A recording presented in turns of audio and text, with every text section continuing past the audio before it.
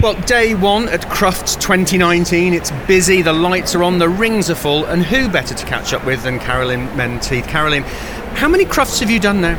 Oh no, that's almost embarrassing to say. I can't tell you that. I think this is my 20th Crufts. Isn't that extraordinary? I was a child when I came here first. Absolutely. Things have changed in the dog world in 20 years, dramatically, haven't they? I think in all parts of the dog world. I mean, Crufts is now 4 days over 5 halls in the arena. It's crazy. I mean, it's the first day and it is so busy out there. But it's not just the showing side of things that's changed as well. It's how we do things. I mean, as you know, I'm a behaviourist and trainer, and that's mostly what I do. And our world is changing dramatically, and it's so incredibly exciting. I think one of the things that people don't recognise is that behaviourist isn't a protected title.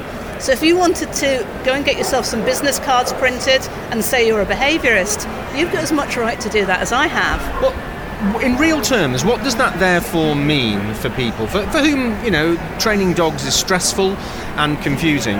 When they go out and look for somebody to help them train their dogs, what in real terms does that mean? Are there, dare I say, people out there who are not offering the service that the customer might expect? I think we've definitely got people out there who think that it's easy and so will do a weekend course and say they're a behaviourist, because they can do that.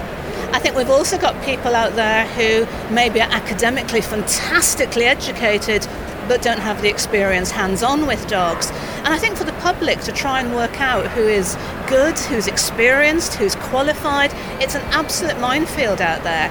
And if you look back to what happened with veterinary nurses weren't a protected title, and they got together as a profession to actually regulate the profession. And so that's now what we're doing. It's incredibly exciting. We've got a group of behaviourists and trainers who have suddenly realised that if we really want to revolutionise the profession, what we have to do is we have to have a code of conduct and a code of practice.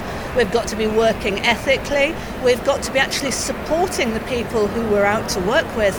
And more to the point, they have to be able to trust us. Quite often when people call in a behaviourist, you're their last resort. They're really desperate, they've got problems, and they need to be able to know the people that they're calling in are actually going to be able to help them. So that's what we're doing. We've got a roundtable meeting with the Kennel Club. They've said that they're actually going to host us, and to have the Kennel Club on board is just fantastic. So we've got a meeting at the Kennel Club on the 1st of April. April Fool's Day, that worries me a little bit.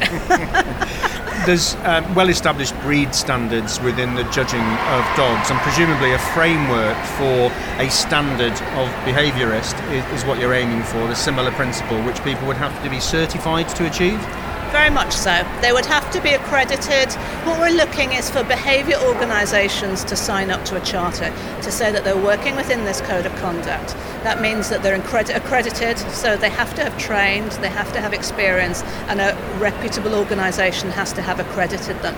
Then they have to continue their professional learning with CPD, continued professional development, to make sure that they keep their standards up to date and that they keep being modern and giving the very, very best behaviour advice possible. We always have to look at, are we doing the least aversive thing and the most effective thing? And it's only with continued education and accreditation that we can do that. And I guess behaviour training with dogs has evolved over the years, and things that were de rigueur and seen as absolutely the right thing to do a decade ago, 5 years ago, are now frowned upon, and there are new techniques to be learned.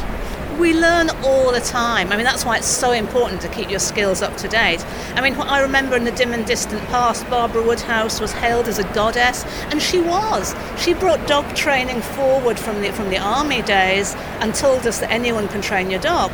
But then you wouldn't look at what Barbara Woodhouse used to do then and think that was appropriate to do now. So we keep progressing.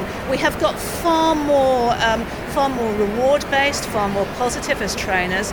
We don't look at what the dog's doing wrong to punish them anymore. We look at what they're doing right to reward them.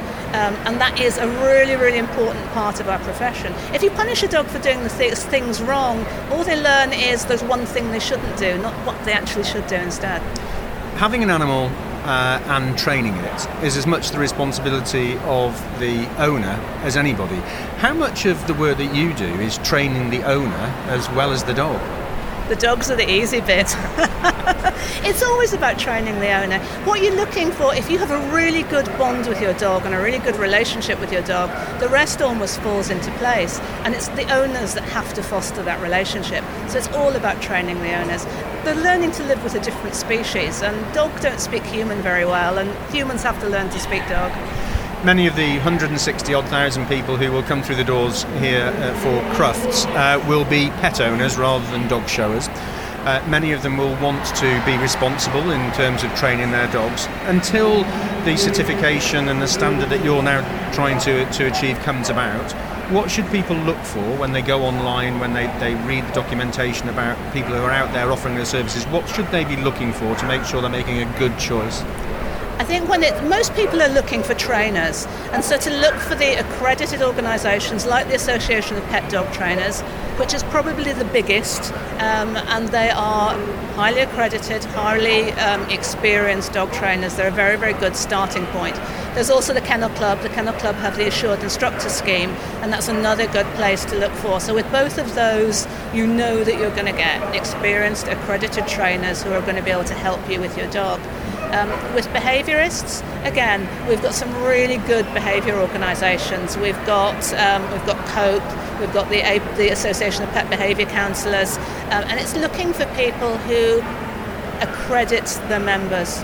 It is a bit of a minefield. Thankfully, this charter should be up and running really quickly. If we get the meeting at the Kennel Club on the 1st of April, hopefully by the summer it'll be a really easy job to work out how you go and find yourself a behaviourist and a trainer.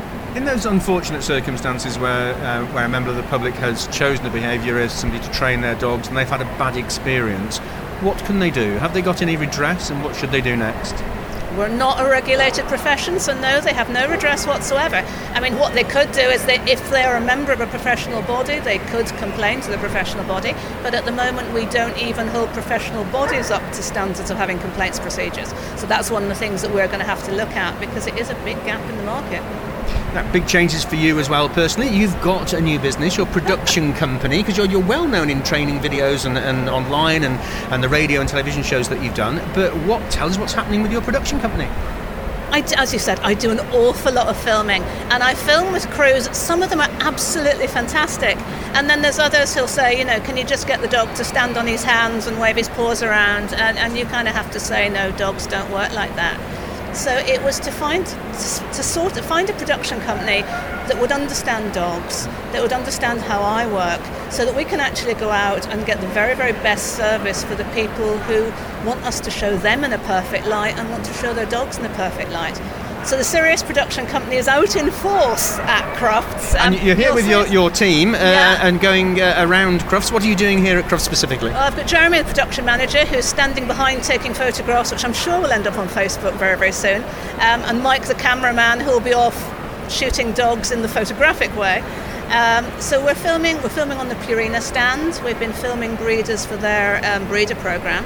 We'll be filming on the Argyris stand tomorrow to do some work with them, and we'll be doing little bits of work for the Kennel Club, and quite frankly for anyone who pays me. Exciting times. Carolyn, it is. A pleasure as always to catch up with you. Enjoy your filming, and I hope it all goes well for you over the next 4 days. Thanks a lot, Steve, and I'm sure we'll talk later.